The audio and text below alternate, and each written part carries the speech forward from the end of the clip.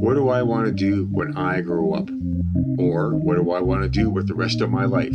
Those age-old confusing questions that some of us or all of us face. My name is Mickey Horvath, and I am the host of the Career Guide podcast, where we try to help you answer those difficult questions by interviewing a variety of guests and letting them share their stories about their careers and their career paths. So I'd like to welcome Amy Stanley today. I'll be interviewing her. Amy works at Lakeland College. She is an instructor, and I believe she instructs mostly in animal science. She's got a BSc from the University of Alberta in, I think, pre-vet is what it is, pre-veterinarian medicine. So with that, I'd like to just welcome Amy. And to start things off, I've already sort of introduced your education a little bit, but maybe you can highlight a little bit more about your education, or not highlight, but get into a little bit more details about your education and your interests. Sure. I got a Bachelor of Science from the U of A, and I started off being kind of interested in potentially going to vet school, whatever, when I first started university and kind of in high school. But then I quickly kind of figured out that wasn't exactly the way I wanted to go. And my degree is actually in animal health with a major in production animal health. So that's production animals are food animals. So things like cattle and sheep, a little bit of horses, and then pigs and chickens and things like that. So when you go to the U of A and you're interested in sort of animal science, there's a couple different routes that you can take and can get a good degree in agriculture with a major in animal science, which is you have sort of range and forage classes and agronomy classes and soils classes and then animal science classes. Or you can do an animal health degree and then major in sort of either production animal health or food safety or companion animal health. And so that's what I did, is I did the food animal health. So then instead of sort of soils and agronomy classes, which are sort of plants and things like that, I ended up taking a bunch of like immunology, zoology, and a little bit of animal medicine in terms of entomology and parasitology, those kind of things, just because that's what I found that I was more interested in a little bit more. Now in the work that I'm doing, I do wish that I'd taken a little bit of those soils classes and stuff like that, but there's always room to grow and learn as you go through your career. So, yeah. You obviously, you threw some big words at me. So you're obviously, it's okay. I used to work in geoscience, and you definitely have a real interest and passion in science. That's for sure. Has that always existed for you, or? Yeah, I think I've always been a science nerd for sure. Like I have memories of being like a little kid and like walking around the yard and talking about like acting like I'm kind of like David Attenborough and like narrating nature things with like looking at different bugs and stuff. I love insects too. So that's another thing that I was drawn to with parasitology and insects. I was always obsessed with like going out in nature, which was big, and like looking at bugs or insects or like ponds, catching frogs and snakes and things and bringing them home. Animals in general and nature as a whole is kind of where I've found that I really like science. And so then, of course, like biology is a pretty easy fit. I do find like physics and chem and stuff interesting, but biology is definitely like where my heart is. And yeah, I've always kind of been a science nerd. I think I still like always am trying to like learn and grow and stuff. And so I listen to lots of different podcasts and books and stuff that are all mostly science-based ones. So you mentioned biology, you mentioned animals as well. So, and you also did mention that you were very interested in becoming a veterinarian. What sort of steered you in a different direction? What sort of got you going away from that? Yeah, so that's a good question. So most people, you'll find a lot of people that are working in animal agriculture at some point in their life did want to be a vet. And I think that one of the things that happens is like, if you know that you like animals, that's one of the main careers that you see as being involved with animals, right? Is like, oh, a vet, right? So then when I got to school and started meeting all these other new people and talking to different professors and stuff like that, and there was all this, it was like these big sort of all these different options opened up with looking at like, there's all these other careers that are involved. And I think one of the things that I'd always seen, like working and volunteering in vet clinics and stuff like that through high school and middle school, is kind of, this is going to sound bad, but kind of like all the people that are involved, that you're more sort of dealing with the people than the animals themselves.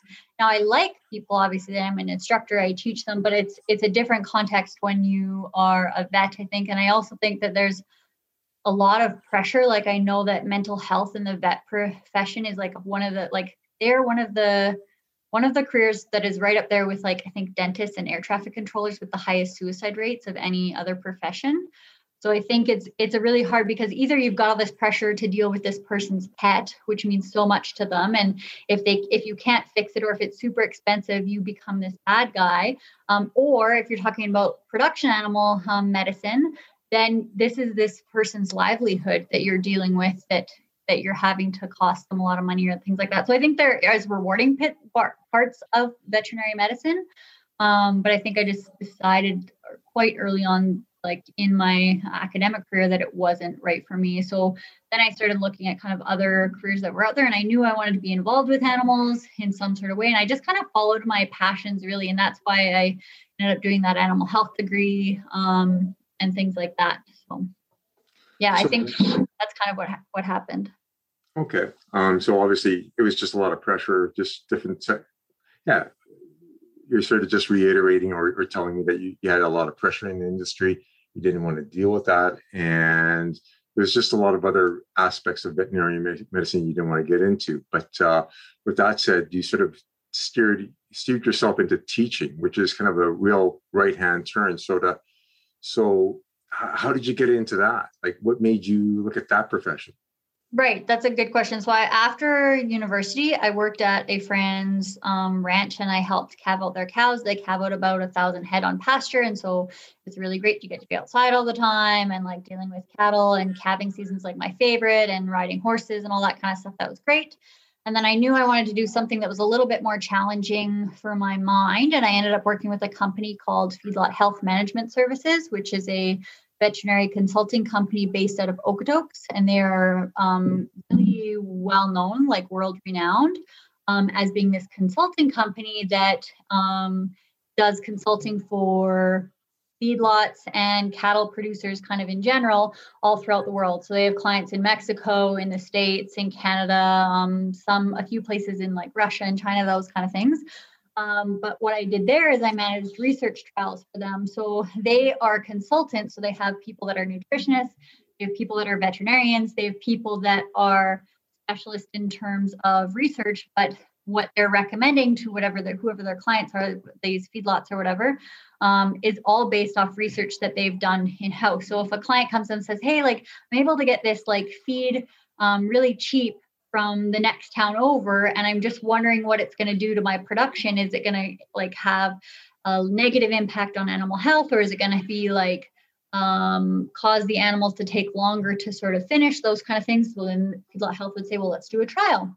So I worked there and was managing trials, and they do tons of trials, like over 100 trials a year is what kind of Feedlot Health is doing. And they have lots of research project managers, which is what I was doing, where each project or each research trial that they're doing is assigned to one of these RPMs or research project managers. So that's what I was doing. And I really enjoyed it. And I learned a ton there. I also learned to do cattle postmortems there, because any animal that dies at any of their sites gets a postmortem done, just so that they can keep track of sort of illness rates and death rates and all those kind of things. It's just all like data collection, essentially. So that was really cool, and I was learning lots, but I knew that I didn't want to do that forever. I knew that it wasn't a job that I wanted to do long term. It was a lot of like sort of being on call for things when trials were going on, and essentially being a grad student for the rest of your life, which is not that fun. So randomly, I was hiking with one of my friends. I like to do lots of hiking and that kind of stuff in the mountains. And she said, it'd be great if we just could have all the summer off.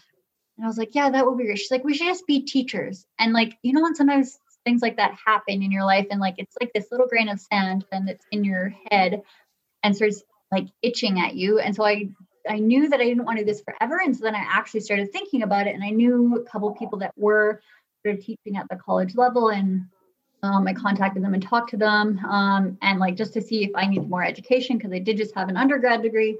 And they said, no, like we try and get people that have sort of applied like industry knowledge and have worked in industry, because we think that that's really valuable for our students, because at the college level, we're not like trying to be science experts or anything like that, or we're teaching them undergrad things. We're trying to get them prepared for industry. So that was great. So I just kind of kept in contact with Lakeland up here. The reason I liked Lakeland over, say, some of the other colleges in the province was that they do this thing called the student managed farm. So they have a farm on campus where they manage about 250 beef cows, about 300 dairy cows. We used to have some sheep, but we've sold them now, and we've just got some equine. And so the students in their second year of college here, they manage that farm. So it's super hands-on, super like more like real life sort of management decisions and stuff like that. So I really like that idea. The college also has over 500 ag students alone. So it's like one of the bigger ag colleges in the whole province. So I really like that as well. So yeah, then I just kind of kept in contact with them, and they ended up kind of having one course that was available to teach. They didn't have a full-time teaching job come up for a while, but they had one course that was available. And they said, would you want to like come and move here and teach this one course? And I was like, oh, I can't like afford to just move there and teach one course. But then they said, wait. We also have this dairy barn position. And when I was going to school at the U of A, I milked cows the whole time I was there, just as a part-time job kind of while I was going to school. And I also learned a lot there. But I said, oh yeah, I can probably do that. They said, like, you're like, probably this isn't exactly the job you might like to do, or like we know long-term you want to teach, but this is a job that you could do like full-time and be making that full-time wages, and then just teach this one course the one semester. So I did. And then after that semester, I really liked teaching, whatever. And then the next year, a full-time position opened up and I got it. So in other words, what you already knew, there was an opportunity, not a full opportunity, but the door was just sort of open. You took it and you sort of just wedged it open a little bit further after about a year. Yeah. I think that's one thing that I always try and tell my students too, is like, try and go through the doors that open, and don't be stuck to like a location or like necessarily maybe a person. Like you're thinking, oh, my boyfriend lives in this place, so I need to find a job in this place. And depending on what kind of job you're trying to get or industry, you might have to move somewhere else to get sort of a job, even to get your kind of foot in the door in a job in an industry that's really interesting to you, especially in agriculture, like the industry that I'm in. Obviously, it's very spread out all over the place.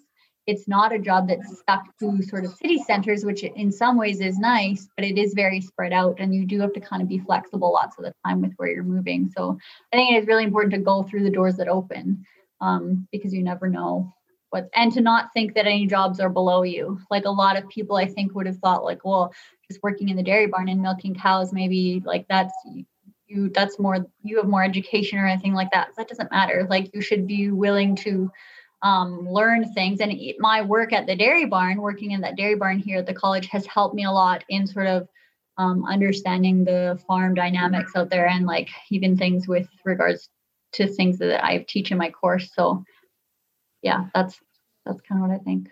So there's a big learning curve so when you worked in the dairy barn as well, there's a lot of things that you learned there that you're applying to your class as well. So it was a bit of an apprenticeship, you could almost say. Kind of, yeah. And it was more to do with like understanding how the college, the academic side of the college worked with the farm, and understanding it from both sides, from like the farm side and then also the academic side. That helped me a ton when I first started out, because the whole student managed farm idea is like something that's really weird and like hard to kind of wrap your head around. And so I think that was a really nice way for me to transition into learning that student managed farm side of things. That could definitely relate to that, because I used to work in a university as well. I worked as a technician, and interesting enough, a lot of faculty members, a lot of professors that I dealt with really didn't understand what was going on the technical side. Mm-hmm. So to see both sides, I mean, that's a big plus, and you can definitely give the students a little different perspective, I guess you could say. Yeah, I think so for sure. And I also think it's something that is always really bothers me is when people think they're better than certain people or things like that. Like even at Feedlot Health, this like multi-million-dollar, like huge company, like the owner has a private jet, like that kind of thing. But like everyone was on a first name basis. There was none of this like doctor so-and-so or whatever. And like, it just feels like much more of a team environment in that way. And I think the same could be said for things like in different universities or colleges or whatever, where like there's different levels of staff. And I think sometimes faculty or people in sort of leadership teams get that bad rap of having this like sort of thinking that they're better than some people. And I don't think that should be the case kind of thing. So yeah, I think that helped a lot with me coming in on the farm side. Yeah, definitely having a hierarchy is makes it. I think yeah, the way of think, the new way of thinking, I think is that old school hierarchy. I think it makes people feel very uncomfortable, and at least my perspective is just people that are, people that are doing the technical work, the people that maybe aren't the faculty, maybe they're not faculty, but they're still doing a lot of the work. And they're doing a lot of things that maybe a lot of people don't know how to do as well. So, and it all needs to be done. Everybody needs to work together. So you bring something really important up. Yeah, the hierarchy. So when somebody's looking for a job, maybe that's something that they perhaps want to consider is just a kind of how's the environment structured? Is it old school or is it new school type of thing? I also think one thing to keep in mind too, when you're looking for jobs or figuring out where you want to be is like, think of the best managers or bosses that you've had, or think of the type of boss or manager you would like to have or like to be.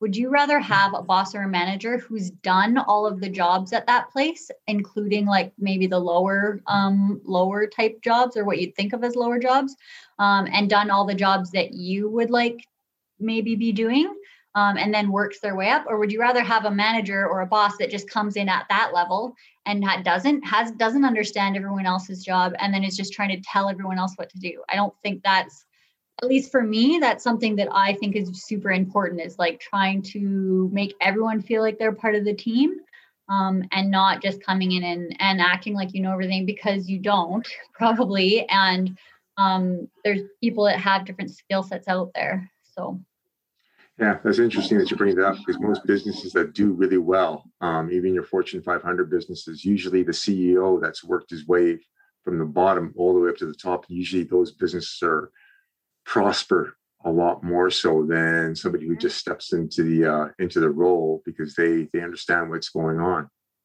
Yeah, for sure. I think that's super important. And then you as a staff member to that boss are much more willing to do things and help them out and work the extra hours or whatever, if there's something comes up that has to happen. If you have a boss that you feel like they understand and respect you, than if you have a boss that has no idea what you do, kind of thing. So yeah. So how many years have you been working there? I think I want to say this is my third year full time. This is my third year full time. So fourth year overall, because that first year where I was like dairy barn and then just teaching one course. So when you actually went into teaching, I mean, I would think that would be pretty nerve-wracking. Was it, or were you nervous about this at all, or? A little bit. Like I do remember, I think it was like my first lecture, and one of the chair of the egg department who like we got along really well, and I'd known him for a few months because I'd been working at the dairy barn already by the time this course started. He decided to come and sit in on my first class and didn't tell me. And I like was talking and I had my slide up and I was talking about something, and it was reproductive physiology, which is something that I'm really comfortable with. And I was talking and I flipped my slide and it had a picture and my mind went completely blank. And I could not remember what I was going to say with this slide. And I'm like not the type of person that writes things down normally anyway. So I didn't have notes or anything with me. And I just stood there and I was like, what was like, and then I just like flipped the slide. Like I went to the next slide, and then my brain like kicked back in and was like, oh yeah, this is what I was going to say. So then I was fine. I think that's the only time I ever felt nervous. After that, it was like fine. I think one thing that I think has helped is like, yes, I might not seem like it, but I am an introvert. But I think I'm also like, I am the oldest child of like my siblings, and also of like all kind of this friend group that we had growing up as the oldest. And so I think I kind of naturally fell into this sort of like almost like teacher mentorshipy type role. And if you ask my siblings when I first started like thinking about teaching, like, oh yeah, that makes sense. Like that's what you do. Like we go to the zoo and you're spouting off all these random animal facts and stuff like that. So I think it helped that that first course that I was teaching, that reproductive physiology, was like something I really enjoyed and was really comfortable with.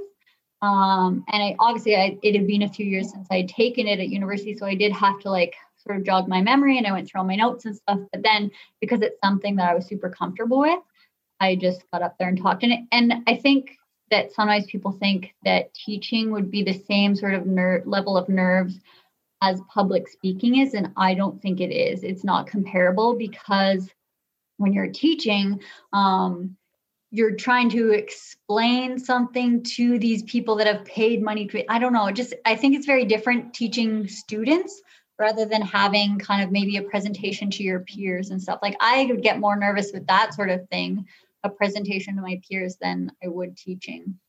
But maybe that's just me. I don't know. Well, you bring up a couple of interesting things. So you're the oldest out of two other siblings, and you said you were the oldest among your friends. So you spent a lot of time as you were growing up teaching. So obviously, your upbringing as you were growing up, you felt like a teacher. So that's it. This seemed like a real natural transition for you. So it was maybe something that was sort of just embedded into your subconscious, and you sort of just followed that naturally. Do you think would that be relevant? Yeah, I definitely think so. And I think even, so when we first start teaching here, we get every semester you do get peer evaluated. So it's when two of your other instructors that work at the college, they come to one of your lectures and they come to one of your labs, and they sit in, and then they evaluate you. And then you sit down with the dean and you go through the evaluations and see how you're doing. And so that has happened. Like this year, I'm not getting evaluated for the first time in the last 4 years, but every other semester that I've been here, I've been peer evaluated. And like, I always have gotten really good feedback on like my teaching style and my classroom sort of work and that kind of thing. And I do think part of that is that natural thing. I think the other thing with teaching sometimes is like that it doesn't matter how well you know the subject matter or how smart you are in that certain subject matter if you can't explain it to your students. It doesn't matter how well you know it. It doesn't matter. Like I always think, like I've heard this before, and I can't remember exactly the wording, and I can't remember exactly where it's from, but it's like where it doesn't matter if you have a PhD in something, if you can't explain it to a 5-year-old what your research is in, then you aren't an expert, or you shouldn't consider yourself an expert, I think, because you can't break it down to sort of those simpler levels or change the way that you're explaining it. Because when you look at the students and they're clearly not understanding it, okay, then how you have to switch your brain and figure out, okay, how can I better explain this? And then when you see those light bulbs go off, that's great. So I think I do have kind of this natural ability, or like from the feedback that I've gotten, I think I do have this natural ability to kind of do that, switch my brain thinking and trying to explain it in ways that the students or other people would understand. So yeah, no, you bring up a good point there too. If you can't explain something to a 5-year-old, then you probably don't have a well enough understanding of the topic. I've always heard this before. If somebody says something's complicated and I can't explain it to you, you better stay away from that person, as far as I'm concerned, because they really don't even understand what they're talking about. Because you should be able to break something down so simply that a 5-year-old, a 4-year-old could understand it. That means you understand the topic. Mm-hmm. But what I also found interesting is what you said is so standing up in front of students, it's not like giving a presentation. It's you're giving instructions. So I've never heard anybody analyze it that way. To me, I would think most people would be nervous in front of students, but you bring up a real interesting point, which kind of leads me to some other things. As you got into teaching, what are some of the misconceptions that people have about teaching? Or if you want to get into teaching, what are some of the misconceptions about the whole with the whole profession? That is a good one. I think one of the misconceptions is that maybe you have to always be like an extrovert or like super personable or really like people, because I'm none of those things really. And but I do really enjoy teaching. I think in this case you have to differentiate between sort of teaching secondary or primary students, so like students in junior high or high school, from like adult learners that you're teaching something that they have signed up to take that's not sort of mandatory, right? I think it is different. And they're hopefully in best case scenario, they're a little bit more interested in the subject matter because they've signed up to take this. So I think it is a little bit different. And because of that, because they've hopefully signed up to take this and chose to take it, they're generally, I would guess, a little bit more engaged or a little bit more enthusiastic than sort of maybe they were in high school kind of thing. So I think that's true. I do think that one thing, and I've talked to like my other like instructor friends about, we all have talked about this at some point, like when you are teaching and not just lecturing, but when you're in lab or when you have a student come and ask questions and you're like, you are on essentially, like it's like you have this like teacher persona. And so it can be quite draining, but it's super rewarding, I think, is the one thing, is like when you see those students and they're really understanding it and like, or they feel comfortable just coming to you and asking for extra help, like that's super rewarding. But you do have sort of this other persona. And so I think that is part of the thing that maybe helps with even the nerves, maybe when you do start teaching, because you're not really it's not exactly yourself. There's parts of you in there, but you are like on. And I think that you have to be that way because you don't want to like try and let sort of, maybe you're having a really crappy day that day or whatever. And so you don't want to like let that get into your classroom that day, because it's not the student's fault if you're having a crappy day or anything like that. You still have to be that person that is their teacher, right? And it's still your job to kind of teach them. I think that's one of the things maybe people don't realize. I also think like at this college level, at least, and I'm sure it's the same in like high school and stuff, is like the marking and the prep time is a lot. So we don't have TAs at university level. I know they have TAs that help with sort of marking and things and maybe even teach some of their labs, but here we don't have TAs. So we don't have extra people to mark. So like I have my first year classes will have like 100 people in my anatomy class, and I have to mark all of their lab assignments and all of their midterms by myself. And it is a lot. So I think that's one of the things that is tricky. And especially when you're first starting out, the prep time for a course, like you might have 1 hour of lecture, but it might take you 4 or 5 hours to prep for that 1 hour of lecture. Even if somebody is giving you material, if they had old material from the person that taught it previously or whatever, you have to sit there and figure out how what you're teaching makes sense to you, because you can't just go up there with somebody else's slides, even if they were perfect and that person taught this course for 5 years.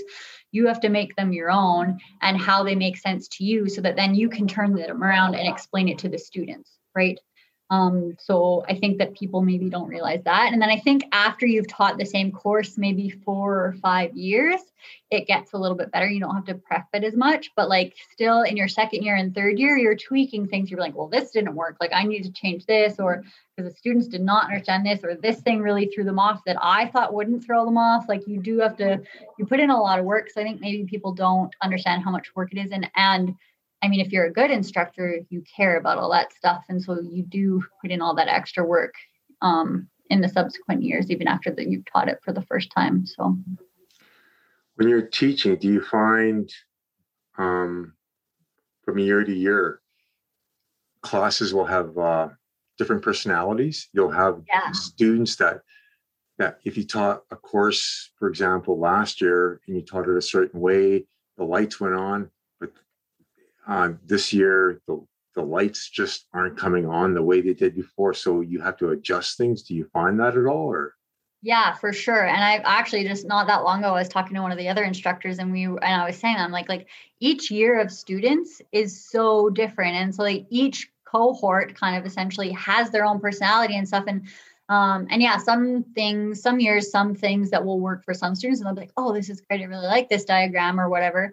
The next year they're like, whoa, what is that? Like, no, this doesn't make sense to us. Like, get it off the slide kind of thing. And so it definitely, and then there's some years too that students will be more challenging. They'll challenge more than other years.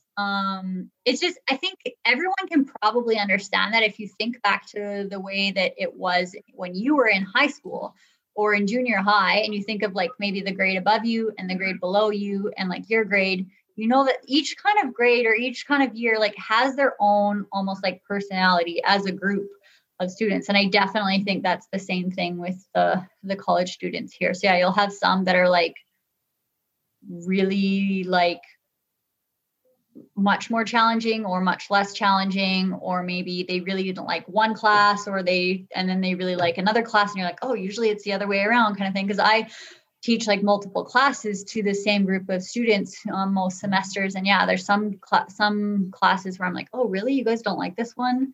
Whereas like other groups or other years of students had really liked it. I think the other thing to note, like this year with all the COVID stuff, it's been so different. Like we all as a collective have said, like, the students are struggling a lot more. And so like collectively, we've seen like a lower averages on all their courses and stuff just because of that. And I get it. Like it's harder. It's harder on everybody to do all of this. So it's interesting you brought that up, because I was talking to a friend of mine who works at the UFC and works in engineering. He does a lot of counseling. He said, yeah, overall since COVID, the marks have just dropped off drastically, and students are really struggling. That's interesting that you bring that up. That's a dimension that, that's another dimension that that came into play just almost a year ago. So, how did you guys deal with that? Like, how did you deal with that? I mean, that really threw a ballpark, a real big curve at everybody. How did you guys deal with that?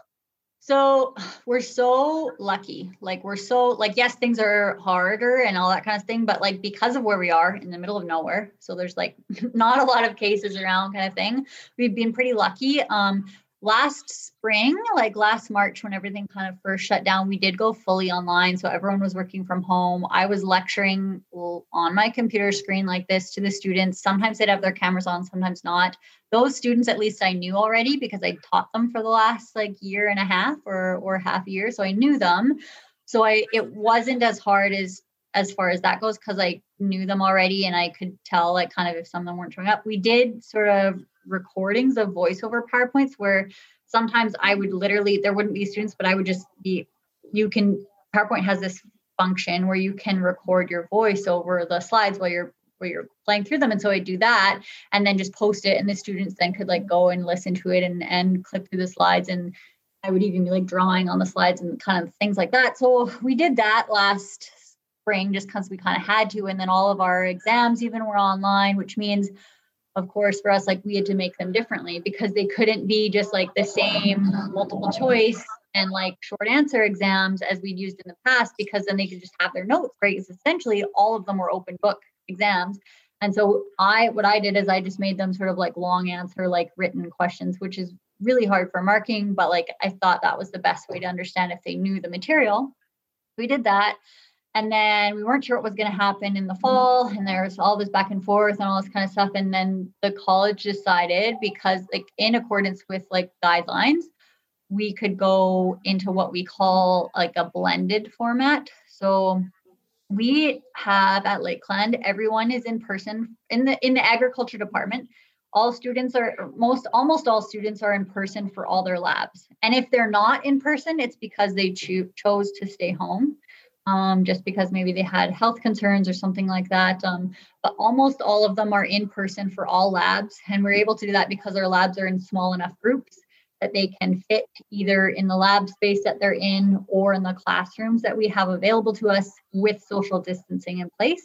So they'll still be 6 feet apart. They still have their masks on all the time when they're inside any of the buildings. And sometimes even when we're outside, if you're within 6 feet. So we did that all last semester and now this semester. And then for the lectures, because most of the time, obviously, they're all in person in a classroom, what we did is kind of all of the classrooms on campus have a new capacity based on COVID numbers. So that's like making sure that they're still 6 feet apart.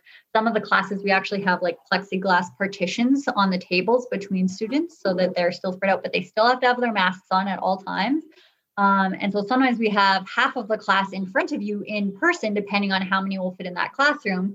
And then the other half are online. And so you're lecturing to both online students and in-person students at the same time.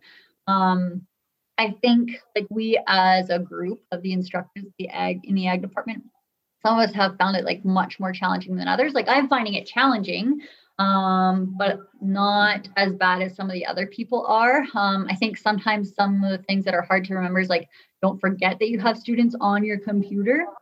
So like some of them have gotten mics so that they can walk away from the computer and be lecturing to the students online and in person. But I don't like to do that because then I feel like I forget about the ones online as much. So I just stand in front of my computer instead of walking around the classroom and lecturing like I normally would. And yeah, then I can at least keep the chat, like we use Microsoft Teams, so that I can keep the chat open and paying attention to those students. If they want to have their videos on, they can, but most of the time I'm screen sharing my PowerPoint or whatever material I'm using to lecture. And then I have the ones in person. So I'll have like, I've posted like a group A and a group B. So split my class into halves for some of them. And then group A comes in person on Monday, group B comes in person on Wednesday. And like when they're not in person, they're supposed to be online. So that's what we've been doing. The one thing that we have found that has been actually really nice is that in terms of guest lecturers, so sometimes you have this guest lecture that you'd really like to get in for talking about, I don't know, like succession planning in your course or something like that. And so because they're in like Calgary or somewhere else, like maybe even on the East Coast, like you're not going to be able to get them in their schedule and get them here kind of stuff. But because everybody's online now, we've been able to get some guest lectures in, which has kind of been a benefit. And I also think all of this stuff that we're learning how to use with this technology and all that kind of stuff will hopefully we'll keep using sometimes in the future when it will just as kind of supplemental material, I guess I would call it, for courses. So I think that's like important to keep that in mind, that we're trying to look on like the bright side of things. And like, so this one I know we'll go back to in person, because I do really miss teaching everyone in person. It does suck. So, and with masks on, so I don't know the students and what they look like. The first years this year, I feel so bad for, because I don't even know what their whole faces look like. So yeah. Yeah, that's a tough one. But yeah, you bring up a couple points. Like I know, the fact that with technology now, and I know last year there's a conference I attended to, and it was virtual, and that was actually, I enjoyed that more than going to it live, simply because the lectures were spread out over a month opposed to crammed into a weekend, and you had time to absorb it, and plus they were recorded, so you can go back and watch it a couple more times if you chose. So. And yeah, I think it's easier on people. You don't have to fly all over the place. And I think it's easier on students as well. You said some students want to stay at home, or for whatever reason, maybe they just want to work at home, and it's just easier. So I I wonder from your perspective, I mean, do you think that might become more of a norm? People from across the country just going to a different school on the other side of the country because they could just watch the lectures and do the work online opposed to just being there. I think it will for some programs. And like, I know that there's already online programs for lots of different degrees or master's programs or things like that. There's lots of online stuff. I think we have talked about it at our school, and I think the only one that could maybe potentially do an online program would be our agriculture business school. All the other ones, like the animal science technology program, the one that I teach in, and the crop science technology and the animal health technology, all these kind of things, their lab component and the hands-on component is what that's what differentiates us from everybody else. And like, it has been a real struggle I think I have 2 students that are fully online just because they stayed home for health concerns or whatever. And like trying to figure out, like I go out and I teach them how to do silage samples and dry matter calculations. I also teach them like anatomy stuff with like dead things. Like trying to do that online is not even close to the same. Like we have a course that teaches animal handling. So how do you teach students how to move a cow through a chute system or how to properly sort of bridle and halter a horse or whatever, you can't do that online. So I don't think for our program it will, but I think there are lots of programs that maybe is being looked at in the future. And to bring us some interesting points. What is some of the, aside from COVID, because we could talk about the COVID problems till tomorrow morning, and we just don't have that much time. But what are some of the other hurdles you face that you think people don't realize about teaching?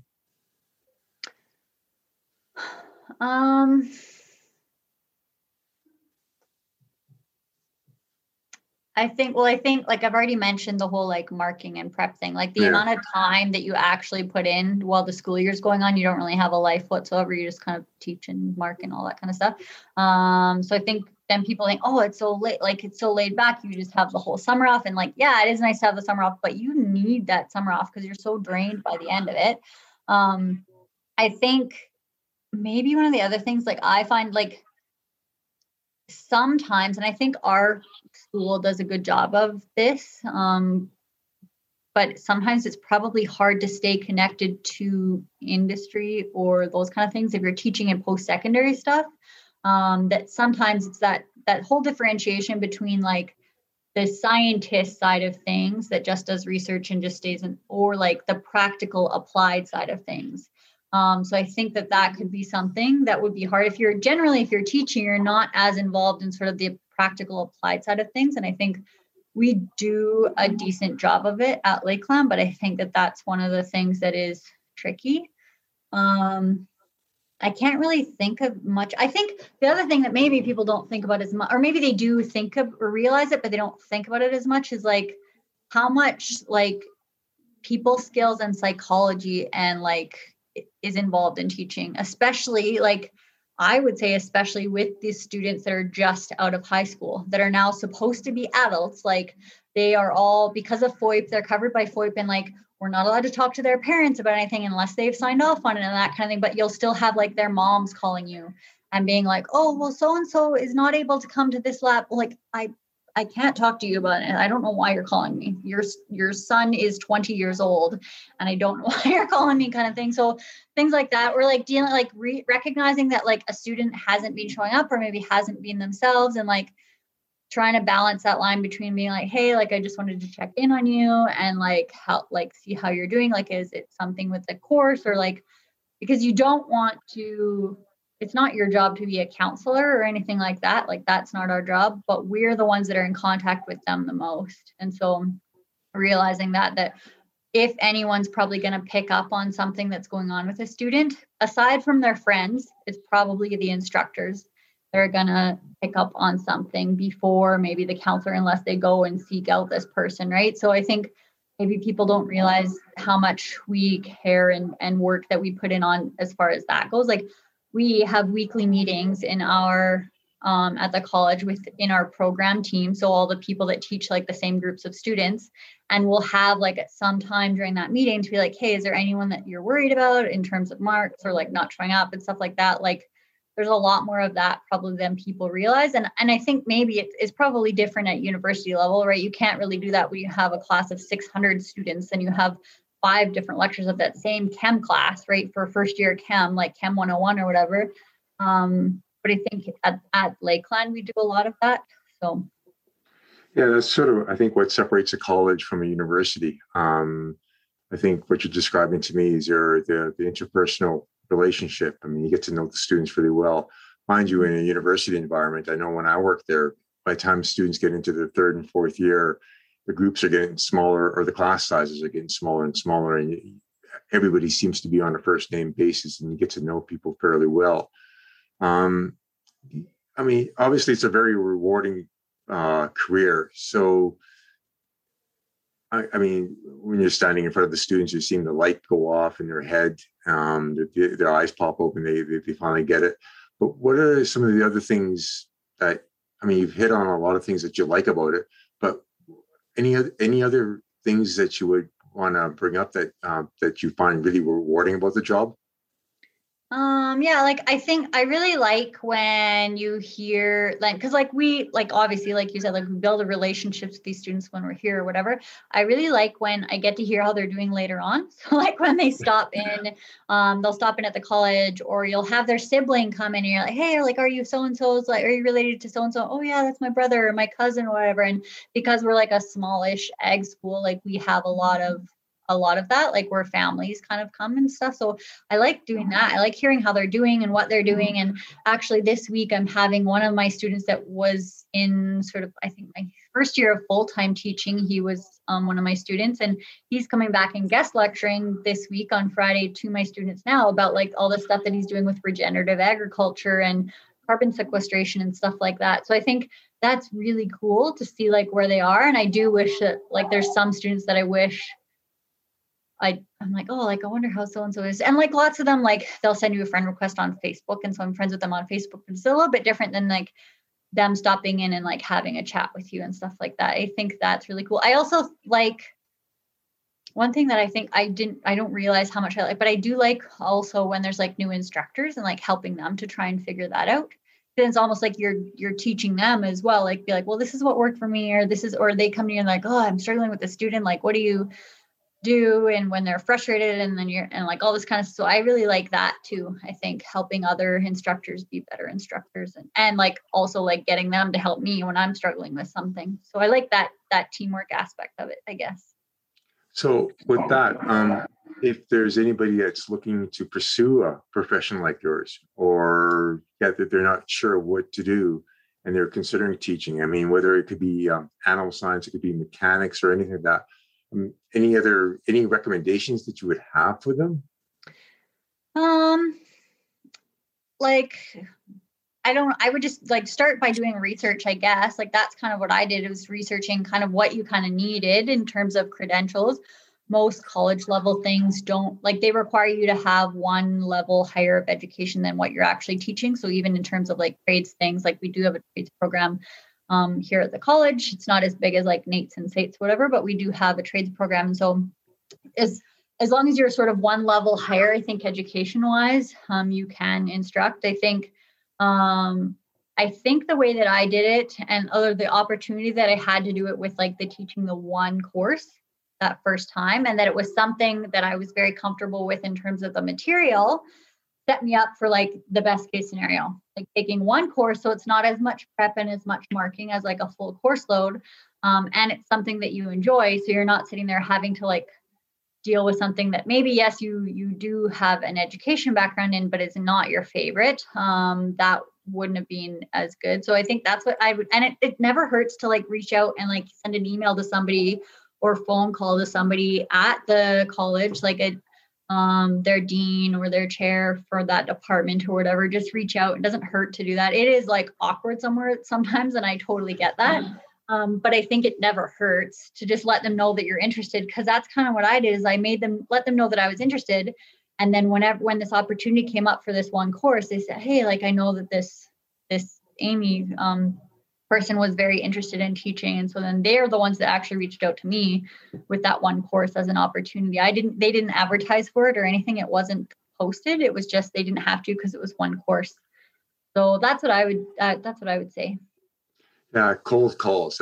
That's interesting that you're bringing that up, because the person I was interviewing yesterday is a sales rep, and that's what she does: cold calls. And it sounds easy, but it's not. And she said the firm that she works for, in I think 2 years or 3 years that she's worked there, they've had about 8 sales reps that have been hired and sort of just disappeared or left simply because they can't make those cold calls. They're tough to do. But having said that, I think that's encouraging. That we're all nervous making those cold calls, and but it doesn't hurt to do it, because you never know what might happen.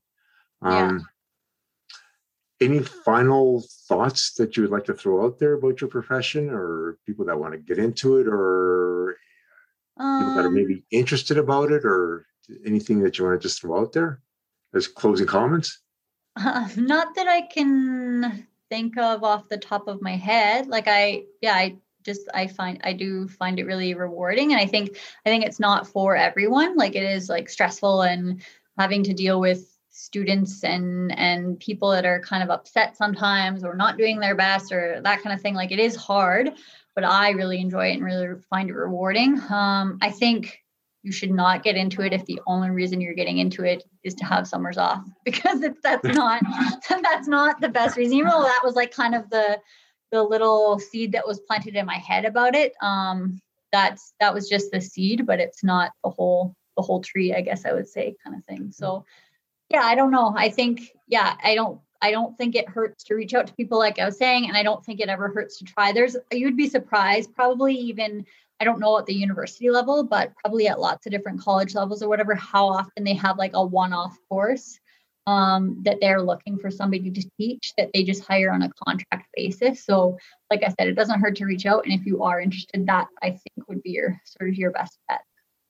Okay, well, at this point, I think I'd just like to thank Amy for joining me on the Career Guy podcast. I mean, I think she's really given me and a lot of our listeners some insight on what it's like to teach at the college level. It definitely sounds like a very rewarding job. She's very passionate about that.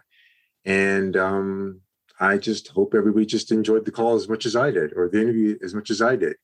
And with that, I think I'd just like to say, well, thanks very much. Thanks for your time, Amy.